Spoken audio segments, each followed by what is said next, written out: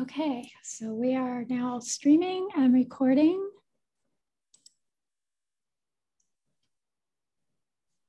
Okay, so welcome to the devotees that have come on live. It's always wonderful to have an audience. And we have a lovely interpreter that has joined us, Nanga Manjari. So it'll be translated for the devotees, all the Spanish-speaking devotees. And today we have a very wonderful sadhu here. We have Madame Mohan from Brighton, and looking forward to getting to hear more about his journey. Been able to listen to some of his classes that he's been giving over the last months and just really enjoying them and appreciating them a lot. And then just seeing him and his wife on the calls, they're always bright faces from Brighton. They've got to enjoy seeing them. So I'm going to start by reading Madame Mohan's little bio, and then we'll launch into the interview. So Madame Mohan is based in Brighton, UK, on the south coast of England, with his wife Mohini Dasi and 11-year-old Naika. He grew up in Cardiff, Wales. After high school, he traveled to Canada to study psychology in the university. Near the end of his studies, he came in touch with devotees online. And a few years later, from 2009, Madame Mohan Das lived as a monastic in India for 2 years, mostly the south, in a small independent ashram. It was a great exposure to various types of services and life in India in general, but also to the danger of uneducated or partially educated faith, as well as focusing on the head more than the heart.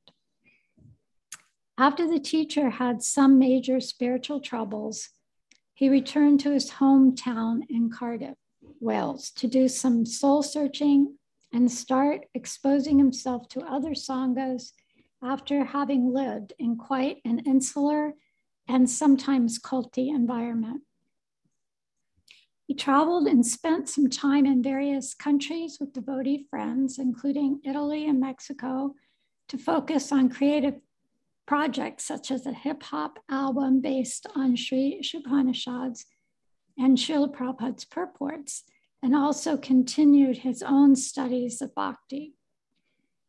During this time around 2012, he first came in contact with Swami Tripurari's writings and classes. In 2015, he went back to India to live in Mayapur for a year, mostly focused on Nam Sankirtan with the 24-hour Kirtan team, and also produced a series on learning how to play cartels while he was there. Boy, I need to take that class. It was a humbling time on many levels, and the need for more direct spiritual guidance and like-minded sadhu sangha was growing in his heart. After returning to the UK, he has settled in Brighton with Mohini Dasi, where he works as a motion designer. And as much as time allows, tries to engage those skills in Vaishnav Seva. He also helped organize local kirtan and study groups with devotees from a mixture of sanghas there, as well as Nagar Sankirtan. In 2017, he finally met Swami Tripurari in person in Poland and received Nam initiation there and Diksha a few years later in Madhuban. He has a passion for creative projects and kirtan and feels very fortunate to hear the high level of mature Vaishnav dialogue that takes place in Sri Chaitanya Sangha.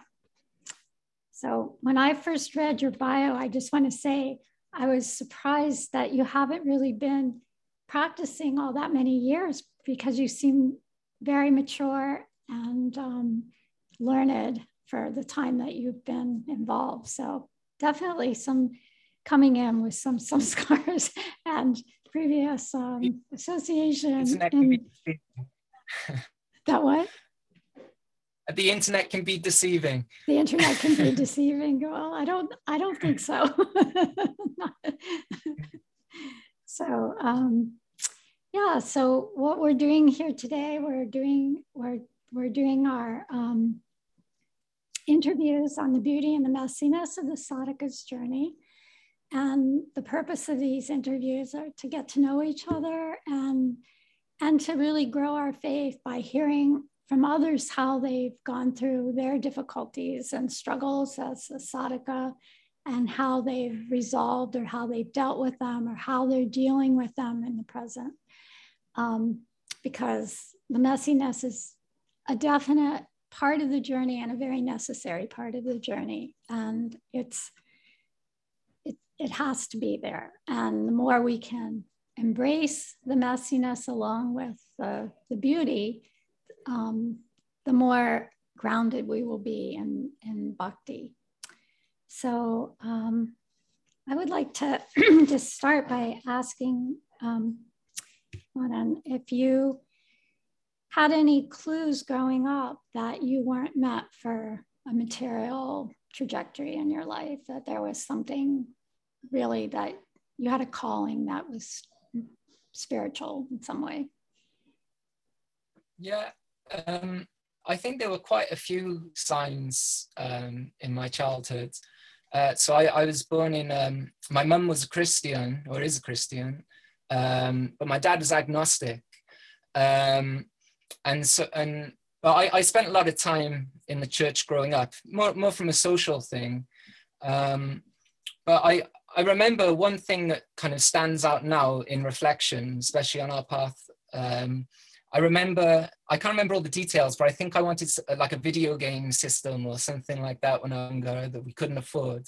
And I remember, thinking I should pray for it, and my mum, I remember my mum saying to me, that you shouldn't pray to God for things, like you should pray to have a relationship with him.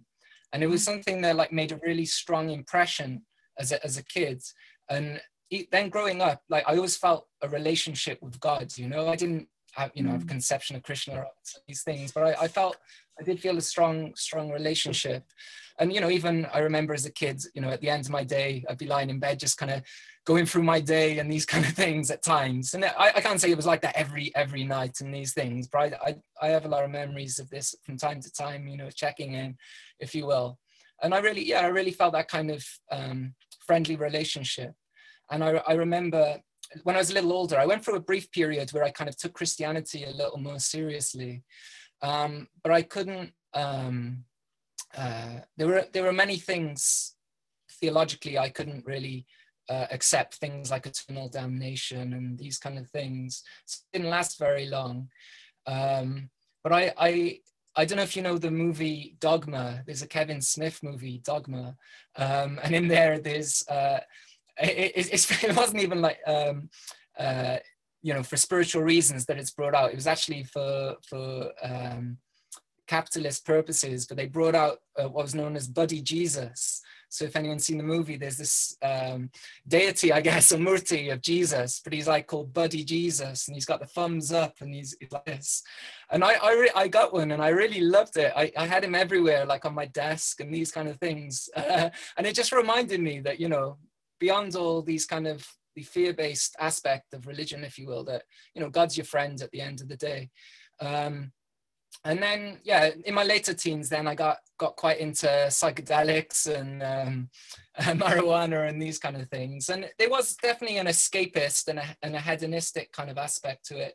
But that I really was searching as well. I really felt there was more to life. And the Matrix movie, as I'm sure many people had like such a big impact on me, there's something outside of your kind of the standard way of living. And I was really...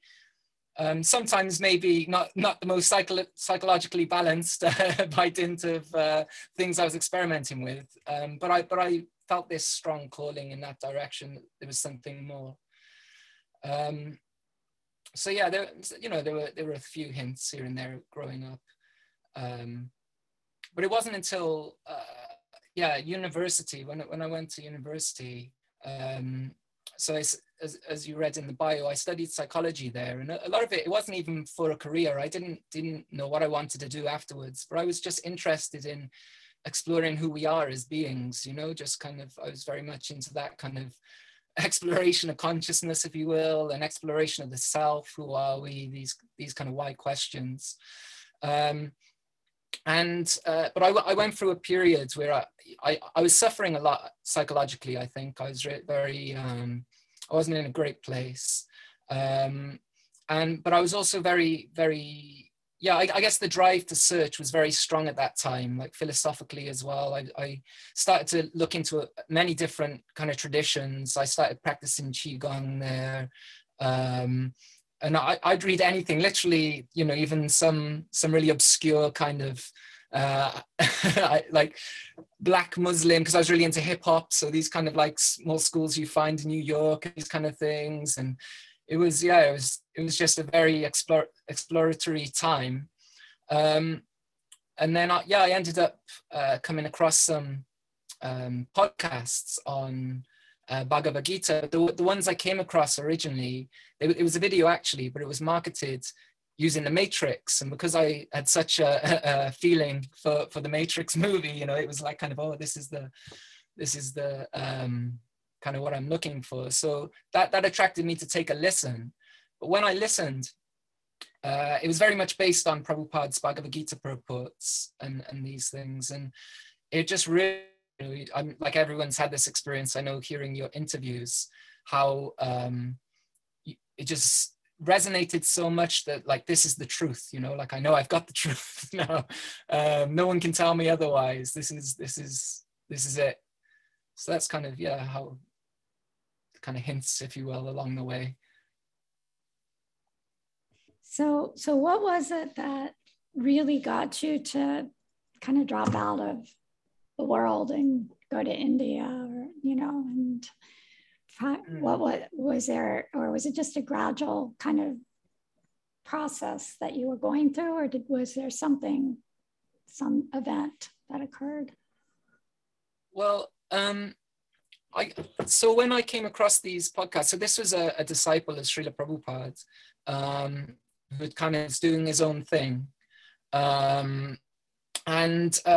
As I said, prior to this, I'd had no contact with anything Hare Krishna related. I'd never heard of ISKCON, for example. I think my only memory previous to that, and I wouldn't have connected it until later, was playing the video game Grand Theft Auto, and there's like, it says Goranga there when you do something you probably don't want to do.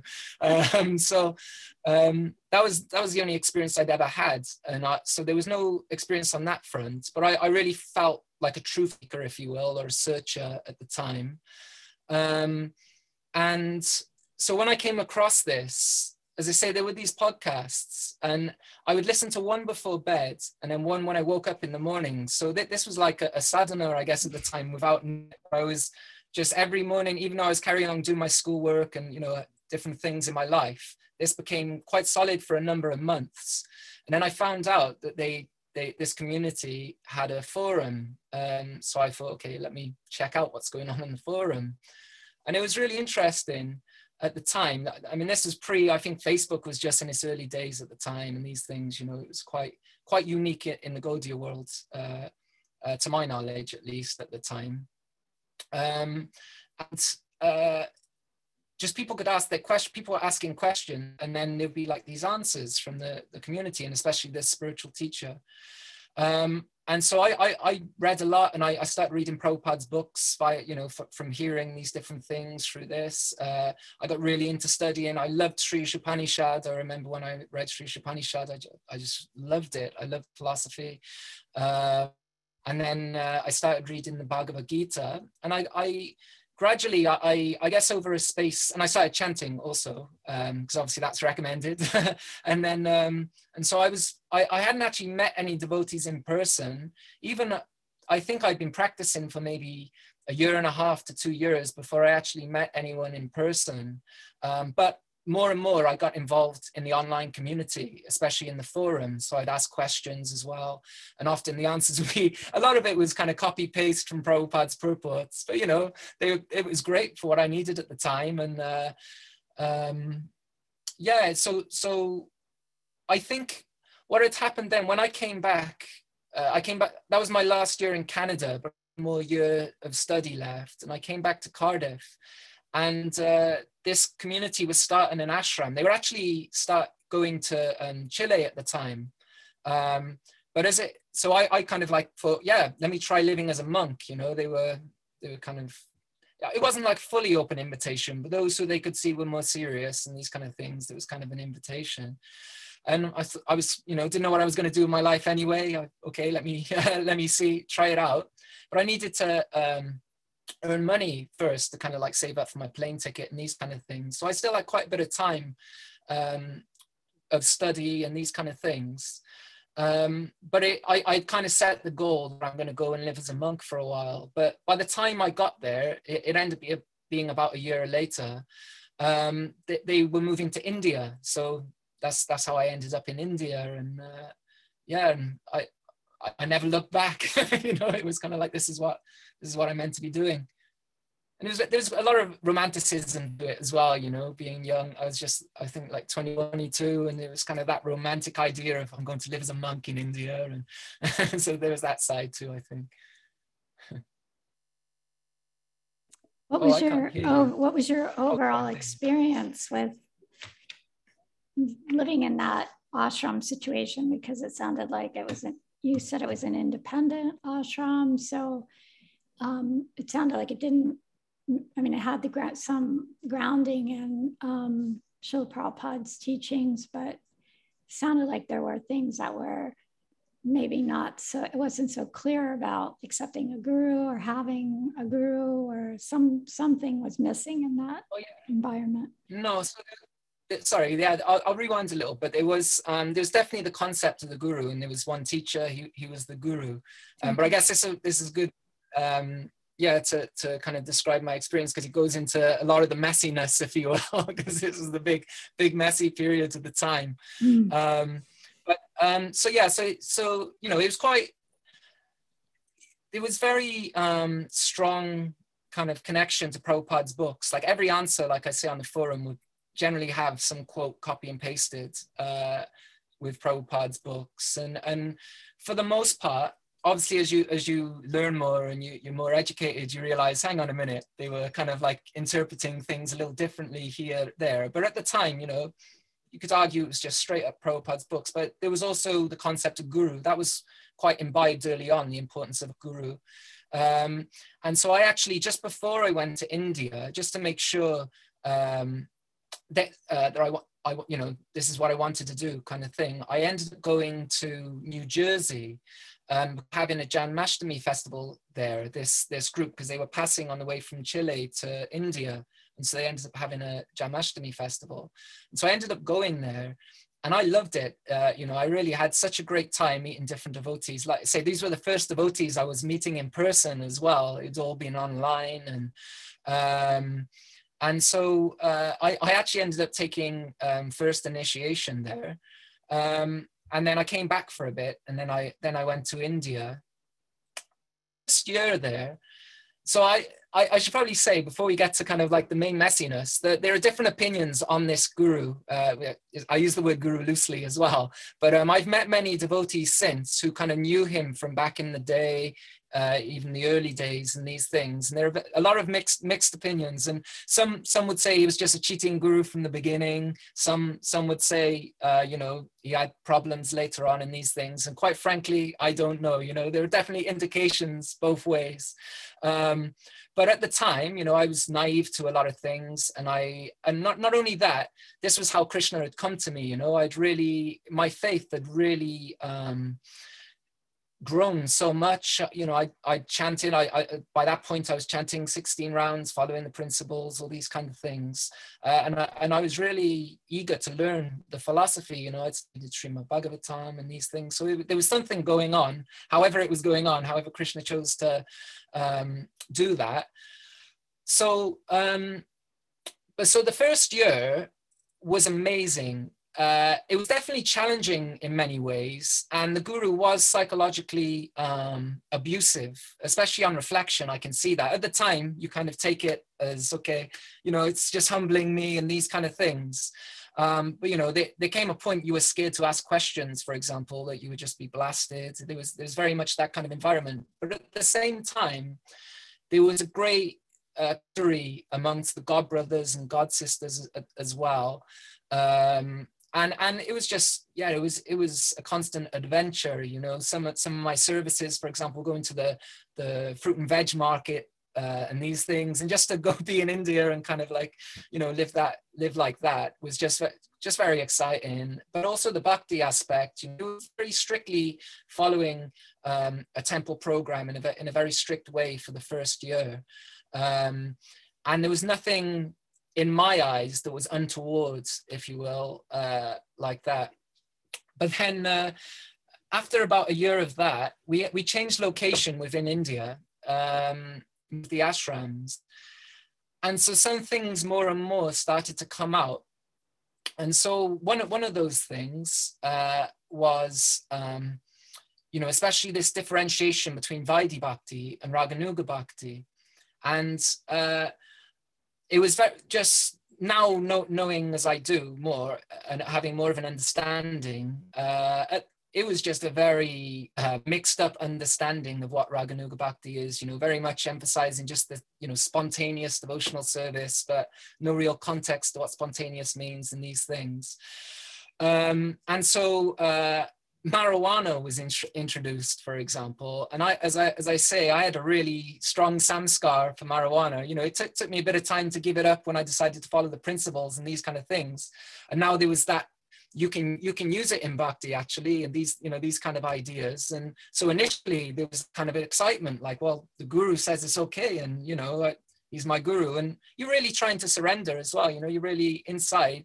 There was really a kind of, okay, I'm surrendering to this person and these things. So by that point, you know, there wasn't an idea that he can't be bona fide or these kind of things. I think you kind of shut a lot of things out. Kind of similar to we were speaking earlier on fear and these kind of things, you know, because you hear so many things about you can't reject a guru, and you know, your guru is everything and all these kind of things. Not much basis on Guru Tattva, philosophy of Guru Tattva. And so, yeah, so there were a couple of days where kind of, okay, we could use marijuana and these kind of things. But then what came out was these tantric practices. So okay, there's like these tantric practices that you can use. And so I was kind of confronted with that, not just myself, some others. And I just had a meltdown, you know, because I knew I didn't want to get involved in anything like that. And I think there was just so much cognitive dissonance as well of like, you know, he's my guru, but, you know, so many things. Actually, there's one god brother of ours who came from the same ashram I was sharing a room with at the time. And we were speaking about it a little while back, but that when that kind of like became exposed to me, I was in that bed. I was just in bed for like 2 days. I literally, so many things going through my mind, you know, should I leave? Should I stay? You know, he's not bona fide. What if he is and I'm rejecting, you know, but all these things. So it was a very traumatic time at the time. And just had to, I think after a few days of that, I kind of felt that I wanted to be in India, and I really felt a camaraderie with many of the god brothers, and some of those, you know, my senior god brothers at the time, and these things, you know, who weren't involved in any of those tantric things. Just kind of explained, well, you know, this is kind of like a much higher level, but you don't have to get involved in that and these kind of things. So I kind of accepted it as it was. But there was definitely, my faith was shattered in many ways. I felt very firm in bhakti. I felt in terms of like chanting and that this was my path. But definitely like the relationship with the guru was, you know, it wasn't the same. I tried very much to play the part of a disciple, if you will, in these things, but there was definitely a lot of internal conflict. And then not long after, maybe a few months, felt very fortunate, actually. A few of us got sent away. We were seen as the Vaidhi Bhakti ashram, if you will. It was very bizarre looking back now, you know, but at the time it was kind of, that was our life. And we got sent to Madhya Pradesh. And so we did a lot of kirtan. We traveled to different villages, and we did a lot of Naga Sankirtan. And it was just a really relieving time, like a lot of the kind of like pressure of it. And I really felt, I experienced, we met many sadhus, and I really felt a real experience of Chaitanya Mahaprabhu's Kirtan movement, for the example, and took a lot of shelter in the holy name at the time. But then near the end of our time there, one of the devotees who did get involved with the tantric stuff, if you will, had like stolen some photographs of everything that really was going on there at the time. And so we didn't have the full knowledge of that where we were, but I guess they were, the guru himself, or the guru and those were kind of like cottoned on that this is going to be exposed at some point. And so then it was kind of, the ashram was just kind of wrapped up really, and that we were all going to be sent home, and we were going to meet up somewhere else. I mean, there's many other details, but it's probably unnecessary at this point to go into. But the main thing is we got sent back, and then a few days after I got back to the UK, kind of these photos came out online, and you know they're quite graphic, and it was just a massive kind of whirlwind at the time. And you can imagine there was a bit larger online community as well, so there were a lot of emails going back and forth, and you know, just it was a real whirlwind. And even at that time, internally, there was still a lot of kind of that fear. I think like my heart really wanted to just, okay, let me walk away, and I want nothing to do with him, kind of thing. But still there was this kind of fear aspect of like, well, you know, I don't really understand Hari's Bhakti, and I know, you know, at least from what I had understood to that point, that there are high levels of Bhakti that are beyond rules and regulations, these things. And he was very good intellectually in terms of, you know, justifying things, if you will, and these things. But after a few days, there were a lot of kind of emails on both sides, back and forth, people who've kind of taken their positions. And I just prayed to Krishna quite intensely that if I am rejecting, you know, no, I'll tell you what happened actually. It's just come back that he sent an email to one of his godbrothers, one of your godbrothers. He's an astrologer, Patita Pavana, and I'd been in touch with him for a little bit. And basically he forwarded some of the emails that this so-called guru had sent to him. And he was basically rejecting Srila Prabhupada completely, you know, and for me, that was kind of like a sign of, well, if you're rejecting guru, it's okay for me to reject my guru, if you will, you know, so kind of like I'm following your footsteps. So I kind of cut contact at that time, and just, I got an email a few months later because they were trying to round up for part 2, I guess. But I thought it's going to be healthier. And I really, as soon as I made that decision, although there were many things to deal with later on, I felt such a relief off the shoulders, and my head became less clouded, if you will. But it really awoke me to kind of, yeah, how easy, even, you know, I'm not going to say, oh, I'm so intelligent or these kind of things, but, you know, I was an educated person and these things, but how easy, you know, you can kind of be swayed just through the head and these kind of things. And it really spoke to me a lot that I can't make that mistake again, in terms of, I knew I wanted to be around devotees. I knew I wanted to practice bhakti, but I really, especially didn't want to get into that same kind of mindset again, you know. That was really a really dangerous mindset, a really unhealthy mindset also. Yeah, sorry.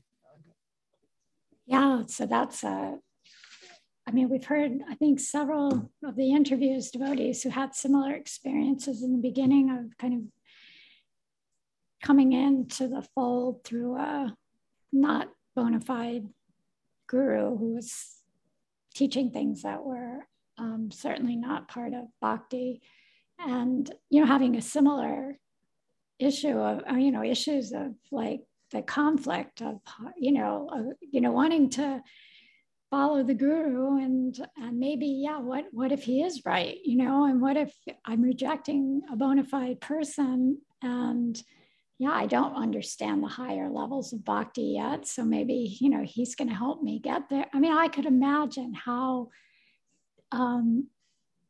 just how difficult that must have been for you, being a newer devotee and not really having, not knowing enough about all the shastras to be able to piece together that this is not the teachings that that we should be being exposed to here. And I can't actually imagine being in that situation and how difficult that must have been. I feel very fortunate, because hearing other stories and similar kind of experiences like that it was a whirlwind kind of time. It was just over periods, even though they were a few years before, like I say, before I was actually with them. It was just 2 years in the actual ashram, and just 1 year of that kind of thing. So I feel quite thankful that it was all kind of like and then kind of went like that, And I'm a strong believer of Krishna really does, arrange things as needed. And even at that time, I felt that, because I will say, I'm still, whether he started his preaching from like a nefarious kind of position, or it was, kind of like he just changed later on, whichever, as I'm very thankful that, that for everything in terms of connecting me with Krishna consciousness, connecting me with Prabhupada's books, for example, and these things. Like, I will say that's, but I also feel, other than, you can think, okay, maybe in past lives, maybe I was a false guru and these things, sometimes those kind of ideas thrown around. Could be, but either way, I do feel the situation was actually perfect for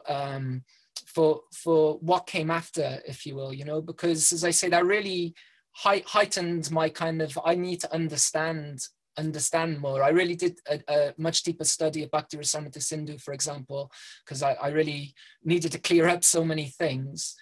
But I also, I was very hesitant in terms of sadhu sangha, that I like to be around, kind of newer devotees and kirtan and these kind of things. But I was very hesitant when someone was more of an authority, or, these kind of things. And I got very, very involved for the first few years back, just reading, all sorts of things about the movement and these things, both good and bad, and different sides of different debates on so many topics. But I was very thankful that I kind of, having come from that experience, and also it being a bit independent, that I hadn't been given like a certain this group or that group, because the group I was with totally disintegrated and these things. So I could kind of approach them in a little more of a detached way, that I wasn't attached to this, that. I felt very strong for Prabhupada, I really, to this day, I feel a very strong connection to Srila Prabhupada. I very much took shelter of his books at the time. And I never kind of took on a Ritvik kind of understanding, but it was something I certainly thought I need to look into that also, but because I was kind of coming from a detached place, if you will, I looked at all sides of the arguments, and I've Guru Maharaj to thank very much for that. For example, in terms, I used to read the harmonist comments on even some of I see Guru Nishta Prabhu on the call, some of his cartoons. I loved them. I loved all that kind of stuff, because I just loved the discussions that would come after, and I very much appreciated also how many in our Sangha, especially, and obviously Guru Maharaj, would approach those things, that they wasn't attacking like you would often see. It was just kind of like, this is how it is based on this. This is how it is based on this. And a very mature level of discussion. I really appreciated that. So I found it difficult then when you would encounter, let's say, less mature approaches to kind of, it's like this, black and white kind of aspect. So yeah, I feel very thankful for those experiences, even though, it was very difficult, and even to this day, I still think there are things I have to deal with. But yeah, I don't feel hard up about it, you know. Well, it sounds like Krishna really protected you, like having been dubbed the Vaidhi Bhakti group and being sent away to go do some Vaidhi Bhakti. You were very fortunate. So yeah, Krishna was looking out for you for sure. And yeah, that you're able to see that it really put you in a good position to really try to understand deeper Bhakti Rasamrita Sindhu, and then it helped you to really appreciate Guru Maharaj, because he's, you know, he's somebody that you have to have some real taste and interest in the philosophy, and willing to, you know, really want to go deeper with the study. So it prepared you for all that. So yeah, someone, you know, yeah, being able to see all the things, that's the beauty of the journey, is being able to see how the messiness was perfectly orchestrated for, you know, your particular journey. And my messiness is different, and it was perfectly orchestrated for my journey. And all of these interviews, it's been just really faith building to me to hear, you know, and how you got through it. So where did you go from there?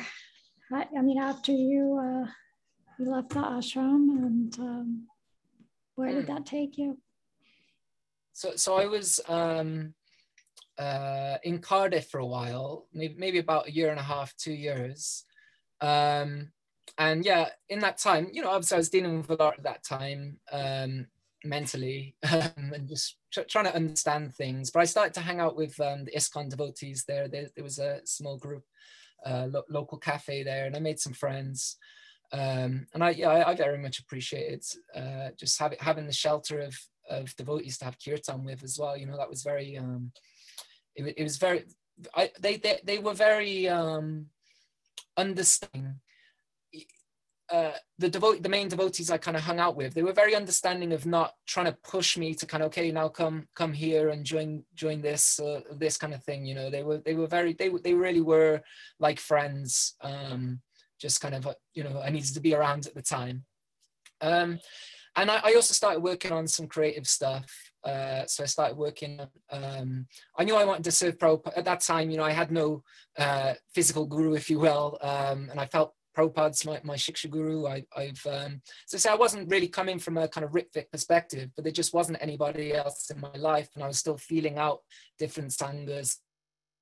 So I was really taking shelter of his books. I was reading his books. And so I started working on music to try and make my contribution, if you will, however small it may be, but just kind of putting his purports into lyrics and these things. And so I at that time also, I really got into, Facebook started taking off, if you will, in terms of Gaudiya discussion. I don't know if you remember, there was a Facebook group, Gaudiya Real and Apparent, many years ago. And I loved that. I loved that there were different sanghas and there were different devotees getting involved. And for the first, you know, in the beginnings of that group, I think Dulal Chandra started that group. Oh, really? Oh, Jai. very, very thankful for that. Because that's how I first came in contact with Guru Maharaj, actually. You know, coming to some of the discussions and these things. And I think someone actually prior to that, someone had posted a quote of his, and it just really resonated with me. And so I started slowly looking more and more into him. And, you know, it wasn't, I wouldn't say like, oh yeah, I was looking more into him than others even. And I really took shelter of Indra Prabhu at the time, because I really, as was kind of my connection, if you will. And Indra Prabhu, I was always into his kirtans from when I had first been introduced to them. And then I started to listen to his classes. And so I got really into his classes. And so you must know Murli Prabhu in California. Oh, yeah. Yeah. So yeah, so we're old friends because we were in India together previously, and so I was going to move to stay with him for a while in Mexico, and it was quite interesting.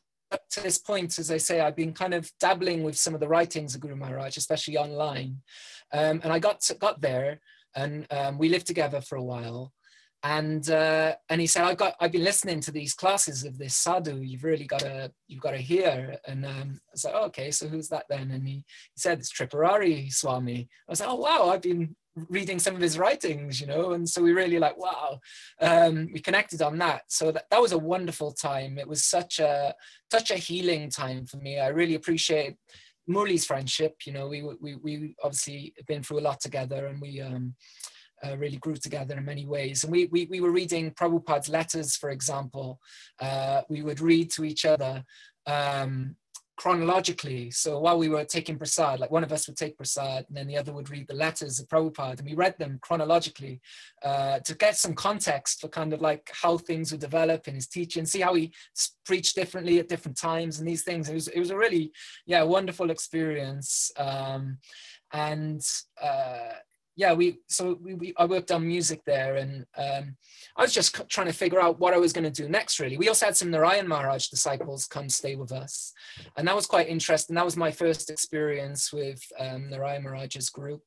And it was a great experience all around. You know, it was a nice experience, and it caused me to look deeper into that Sangha as well, and I was just feeling out different things. And then Murli, I remember just before I left, so I'd been really inspired by Indra Prabhu. I really wanted to kind of give something back, you know, in that direction. That was kind of my guru, if you will, at that time. And I just really felt to serve the 24-hour kirtan in Vrindavan. So I, not long before I left Mexico, an advert came out for the 24-hour kirtan starting in Mayapur. They were trying to get something similar to going on there. So I answered the devotee there saying, you know, I was interested. And so that opportunity kind of arose. But just before I left Mexico, I was going back to UK first. Murli wrote to Guru Maharaj for the first time. And so I remember him receiving his reply. And it was to do with Guru. I've still got the message saved somewhere. He kindly shared it with me. And it was, I was just really, really inspired and impressed by the answer. But I wasn't ready to kind of pursue any kind of like personal relationship at that time personally, you know. And so I kind of did my thing. I came to the UK to kind of prep myself and save up some money for going to India again. And then while I was in India, I was still in contact with him from time to time, and he had gone to stay with Guru Maharaj. Then he became his personal servant, and so there was kind of like this connection there that it was quite nice to hear, you know, from an insider as well. Some, you know, okay, what's kind of the deal there? Because obviously, as you say, you know, I know you can present something in one way online, and then you know what's going on behind the scenes and all these kind of things. You know, there's always that aspect. But I would continue to listen to Guru Maharaj's classes from time to time. In fact, I guess kind of related, but you know, as I'd said, I was very inspired by Indra Prabhu at the time. And then I come in contact with some kind of like things from Guru Maharaj that were kind of speaking against kind of ideas that Indra Prabhu was speaking. So it was really those kind of times that like, oh, I got forced to reconcile again, or forced to kind of like, you know, take deep and understand or enter those areas of gray, if you will. You know, there was that kind of, because I felt very attached to Indra Prabhu, because he'd really been a shelter for me in terms of after the fall from the first guru. But I was very much appreciated Guru Maharaj's talks as well and these things. And so there was a lot of internal reflection at the time, and a lot of kind of feeling things out and these things. But doing the kirtan there in Mayapur, it really brought out a lot of myself as well. I found, you know, some darker aspects as well internally, and these things to deal with, and just really that I need, you know, I really need like-minded association. I felt the devotees were wonderful there. You know, they were very dedicated in these things.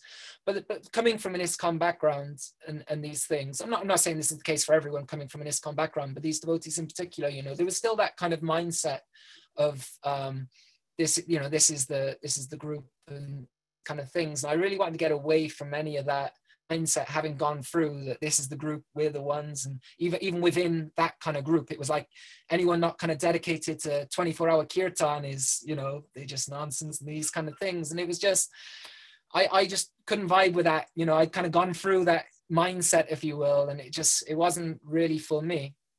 As well as my own issues to deal with. And I just really felt a strong call in that I needed like-minded association and I needed guidance.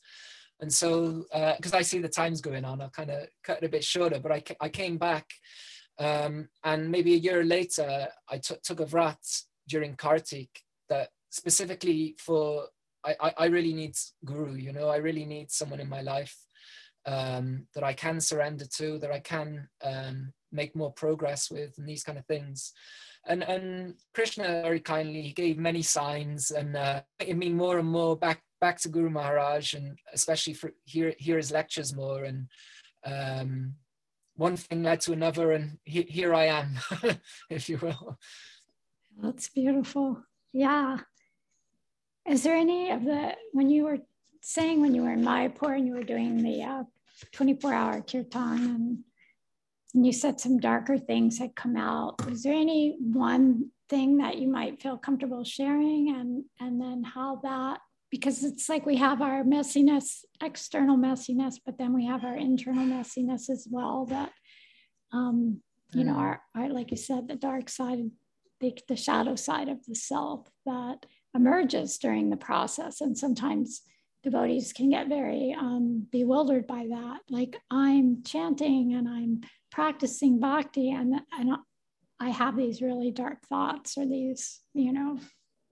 So anything that you would feel comfortable sharing? Maybe not, and that's fine.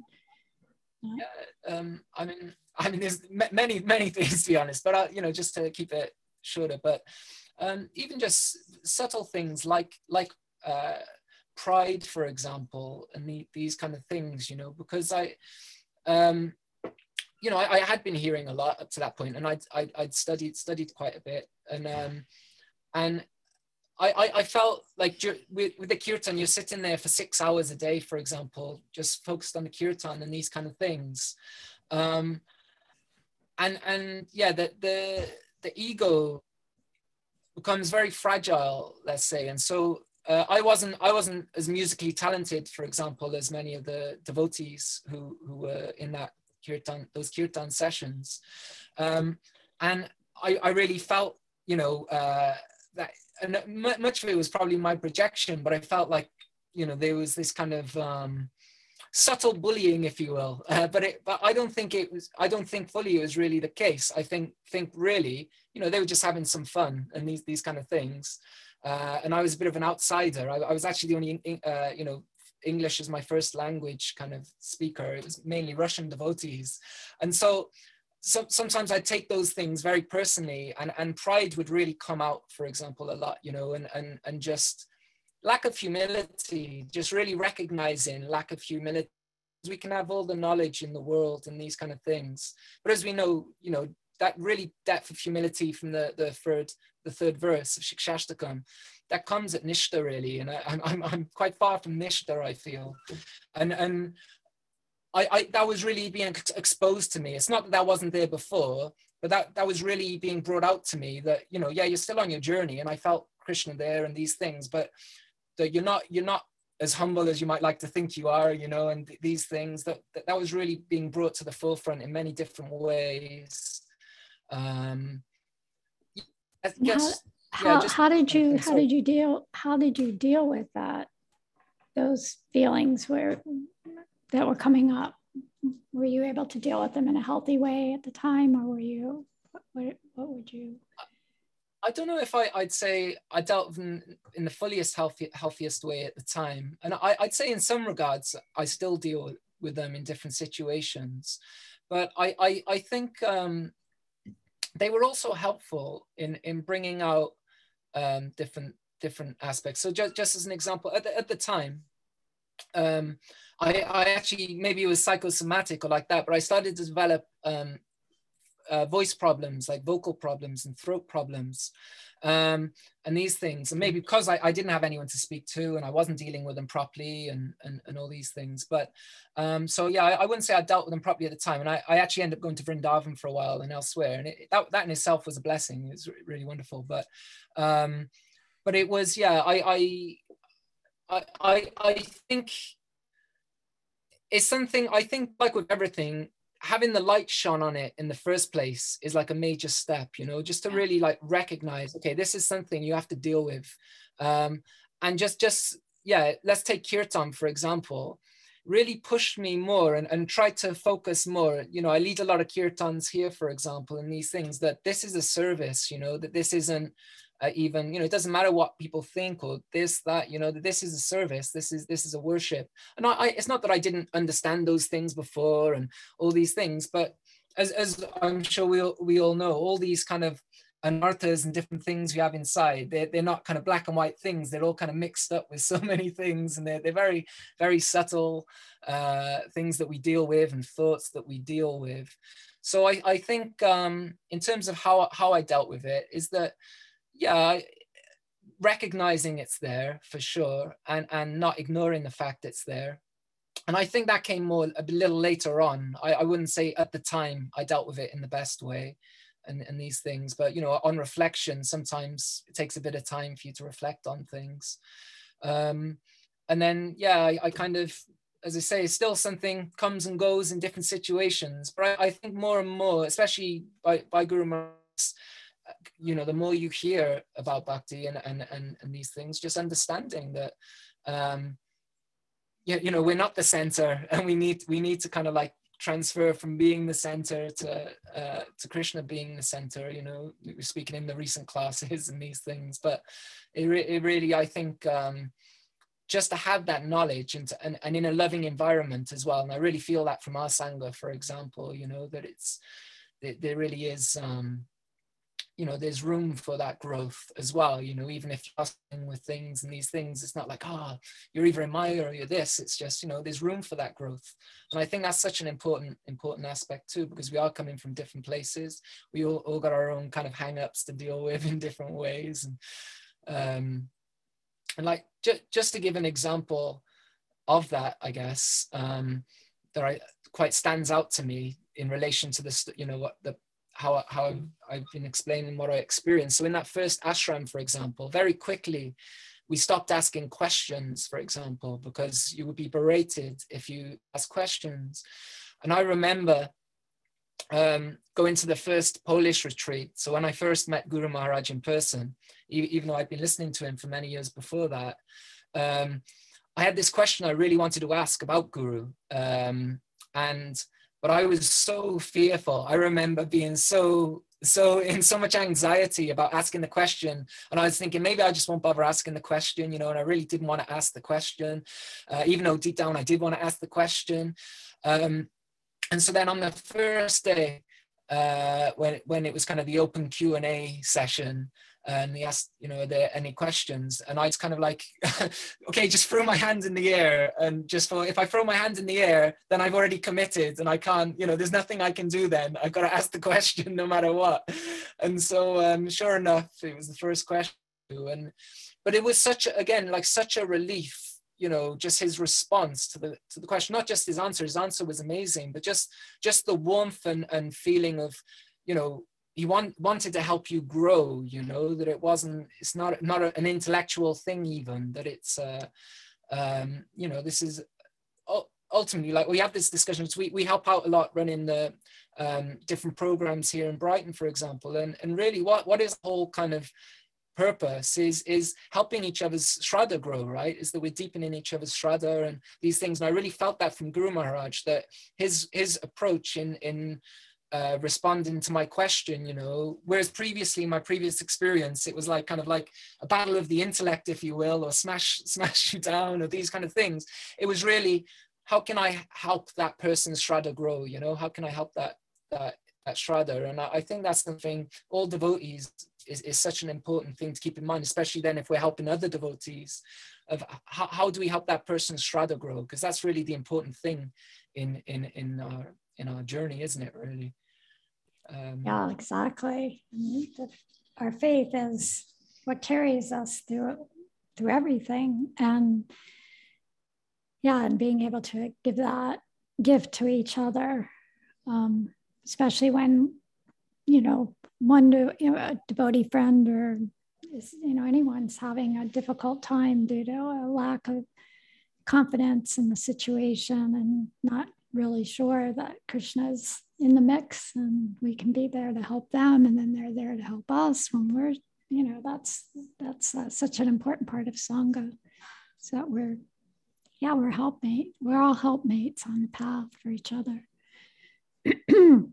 So just, I know our time is running out, but what would you say in terms of looking at yourself, in terms of transformation that you've really seen has happened over the years since you've been practicing bhakti? I guess the first thing that came to mind when you asked the question would be my approach to others. And I'm very thankful for Guru Maharaj as an example, or Padmanabha Maharaj so for an example, obviously the recent kind of discussions in let's say controversial areas and these things, but how he responds to so many things. I've really felt, maybe not to those degrees, but that such a change. Just, I think back to when I first got into bhakti and I found the truth, for example. And I remember being so insensitive coming back to my mum, for example, and just, bombarding her with so many things that just like, she's not ready to hear, and these things. And then, but even then later on, our Sangha was the right Sangha when we were in India, and so anything outside, there was a very like negative kind of attitude toward ISKCON, for example, or any, we were the group and every other group is not the good group. And so then over time, I've really seen that change a lot, especially exposure to other sadhus. I think that's been important. And that's another thing I'm very thankful to Guru Maharaj, because I was really reluctant to spend any time hearing any other sadhu, like I was saying earlier, but I heard many classes of Guru Maharaj, and you can't avoid that kind of emphasis on sadhu sangha, and this emphasis that even better to take the risk and have sadhu sangha than not to have sadhu sangha, and these things, so more and more that helped me through that kind of healing and these things, and so I really felt through that in time, even today, that I've got friends, many devotee friends, that we're kind of like total opposite end of the spectrum on the endings of certain things, and these things. But I don't feel a need of like, oh, I must defeat you and show you this is that and that we can have warm relationships, and practice those angas of bhakti that there's no disagreement about, and these things together without needing that, and there's a place for that if that's someone, someone's position as a preacher, like swamis and these kind of things. But majority of us is probably unnecessary, and especially if we really observe ourselves, where's it coming from? Is it coming from kind of I need to establish this is the right thing, or that's the right thing, or is it coming from, again, that kind of growing Shraddha, growing each other's Shraddha and these things? So I definitely see that change, and it's an ongoing change as well. But I think back to the first few years and I cringe at how I was, Likewise. Yeah, totally fanatical things I said to my parents that somehow they forgave me for, but yeah. Yeah, we had it all. We knew it all right in the beginning. After 2 weeks of practicing, we thought we had it all wrapped up in a bow. Yeah. So from your journey, I mean, you did speak a lot about things that, but just any advice that you would give to other sadhakas on the path that you, from your own experience, that you think would be helpful to impart at the end of the interview? Yeah, I think especially really developing a trust Krishna's got our best intentions at heart, you know, that he's not some sadist or this or that, that it really, I think the more one can develop that, then the safer one will be, let's say, in those rocky times, you know. Like I really, as I say, especially in the fallout of the first things, you know, I really, the holy name was such a shelter, you know. I can't claim that, oh yeah, my chanting's always so great even today, you know. Sometimes you know, you're not so focused on the rounds themselves and these things, but just having that shelter was such a big thing.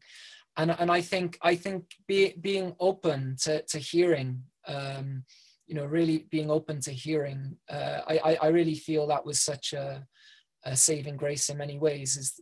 And again, it brought me to Guru Maharaj, because just let me hear. And even when things are kind of uncomfortable or you might disagree, to hear is such a powerful process. Because then even if we kind of, you know, need to ask questions later on and these kind of things, it's better than kind of what I mean to say is than kind of just avoiding completely and just, okay, let me just reject everything, throw everything out, and let's, you know, go this way, that way, and these things. I think it's important to, because a lot of things Krishna reveals in time, you know. I think, and I'm sure I'll look back even this interview in 10 years time, 20 years time, and be like, yeah, okay, it's much different perspective. And I think we got to have that patience. I guess that's part of a Sharanagati, and like that trusting he's our protector, maintainer. And I think we got to give it that time. We got to have that patience.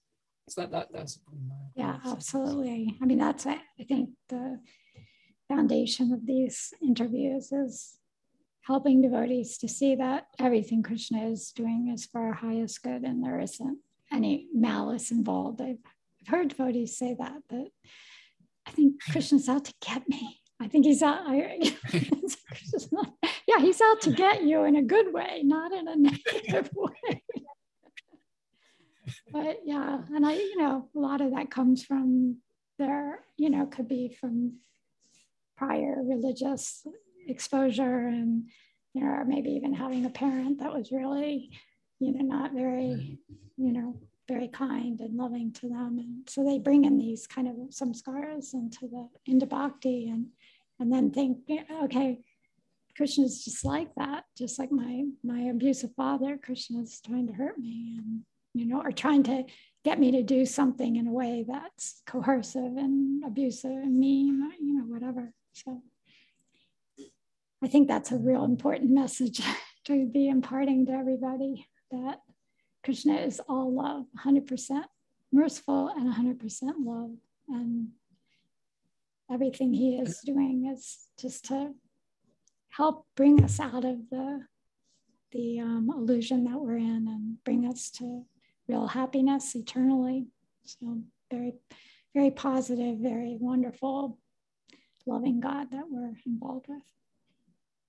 And I really appreciate your interviews. You know, they're one of my favorite of the Tapa Vivek series for that reason too, like you say, because when we hear all these different stories, you know, they manifest in different ways, but it can really help, you know, I guess the power of sadhu sangha, isn't it, as well? But it helps to see, actually, we're all going through, it might reveal itself in different ways, but we're all going through our struggles and different things. And yeah, we really appreciate these talks. Yeah, and I just so much, it's just been so wonderful getting to speak personally to the devotees. And I've been thinking, I really would like to talk to Manan more, because he's not, you know, just, so I'm grateful that you were open to the interview, and such a lovely, and so many nice points that you brought out. And I'm sure the devotees on the call all appreciated it. So I would like to open it up to see if anyone has any questions, unless there's anything last minute or last ending things you'd like to say. No, I'm just very thankful for you all, you know, and I'm to any questions, but yeah. So anybody that's on the call have a question? If you can't do it on the audio, you could send something in the chat. See if Mananga Manjari. Anybody on your end have any questions? No? I'm looking at the group of devotees, and we don't have Sakyarati on the call. She's usually the one that asks a lot of questions. Gurnishta, he's good for a question. Haribol. There we go. Yeah. Good morning, Arch and Madam Mohan. Good morning. Hey, good morning.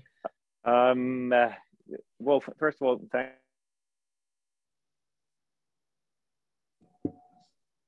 Gurnishta, we didn't hear you. We lost you.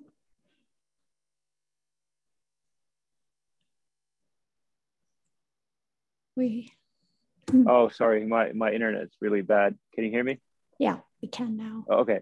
So yeah, I just wanted to thank you both. And my question was, Madam Mohan, you mentioned how, like, when all that stuff came out about your false guru, let's say, in the beginning, you had this huge internal struggle, like you didn't trust yourself. And although you mentioned you're like an educated person and everything, you were completely kind of bewildered by what to do. Although, you know, from a outside perspective, it was clear that he was just like a total bogus guy.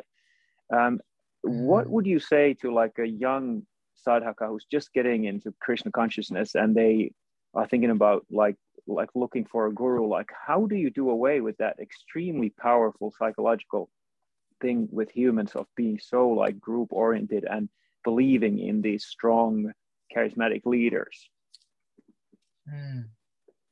That's a great question. Difficult one to answer too, but yeah, I think, you know, ultimately I think everyone's going to be led where they're going to be led anyways. I think that will always be the case, but you know, education is such an important thing. And I think just to give my own experience, for example, is I you know, everything I was just imbibing through the forums and then personal correspondence later on, and then Skype calls with various people in that. I never took the time to when, you know, eventually obviously then you come across there are other groups like ISKCON, this and that. I never took the time to approach any devotees in any other place. I never, you know, I was kind of like just hell-bent that this is, you know, this is where my faith has come to me and these things. And there was sometimes I think it's easy to kind of put those blinders on. Let's just take with Guru Tattva, for example, because there's such an excitement and you know, there is some real things going on in terms of you know, everyone's experience when you first come in touch with bhakti and these things.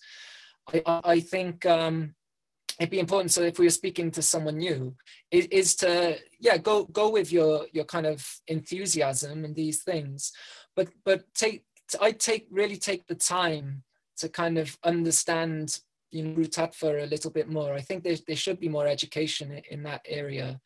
I remember after the fact, I read, I came across, a friend sent it to me actually, Bhrigu Prabhupada Prabhu's thesis, As Good as God, and just reading that and seeing actually how much of kind of my understanding of Guru prior, that there were so many other ways that even within Gaudiya Vaishnavism it was being looked at.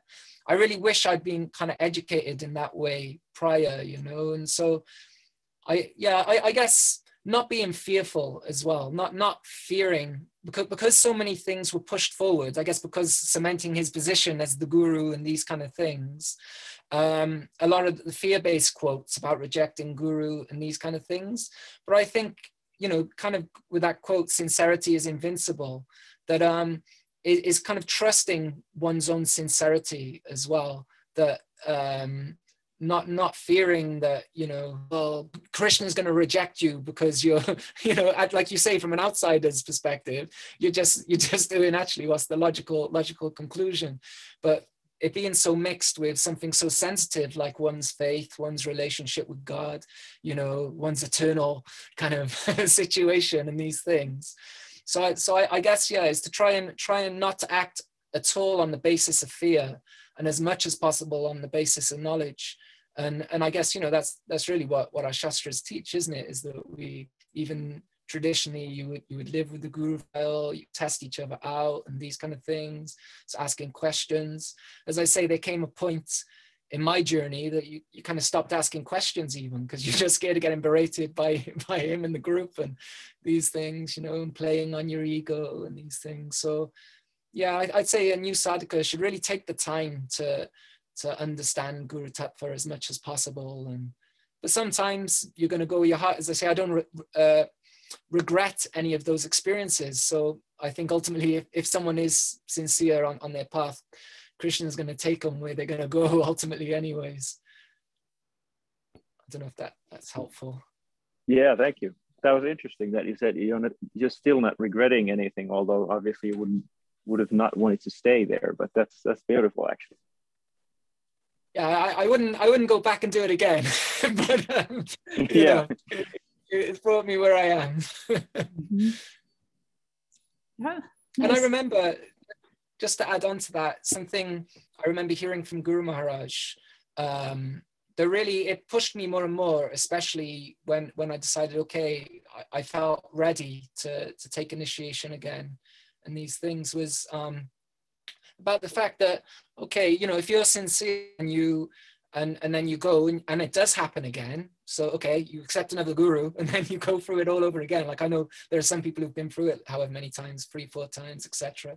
You know, if you came from a sincere place, what's the loss, you know? And I really can see that I don't feel I lost anything by doing that. In fact, my whole life changed in such a way that now, you know, I wouldn't be a disciple of Guru Maharaj, for example, had I not gone through that first thing. I mean, through a different avenue if Krishna arranged it, but it's brought me to where I am. So I don't think, I think it's important to remember that too. There's no loss if you're coming from a place of sincerity like that. Beautiful. Yeah, I love that. No loss if you come from a place of sincerity yourself. And I totally agree with that. Really nice. Well, I think anybody else have a question before we end the session?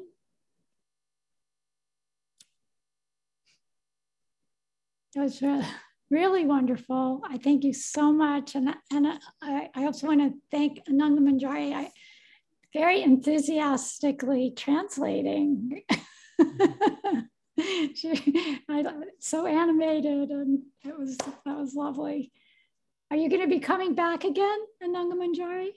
Yes? Okay, wonderful. That's great. So we're all getting ready to launch into a season of lots of classes. I think there's going to be 5 classes a week from Guru Maharaj and 5 classes a week from Padmanabha Swami. That's there, and from Madhuvan. So that's going to be starting another, I think on the 21st or something, we'll be having a lot of classes, but we will have 2 more interviews this month.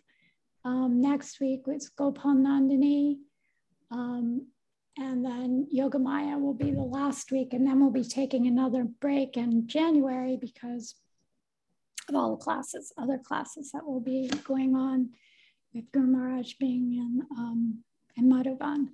So we have a lot of exciting things to look forward to through the holiday season. This is our holiday season as Sadhu Sangha increases and it gets more concentrated and beautiful. So thank you so much, Mohan. And we're going to get your wife on after we'll get her on. I didn't even get to ask you anything about your wife. I did want to know how you guys met each other, and you have a minute to say that.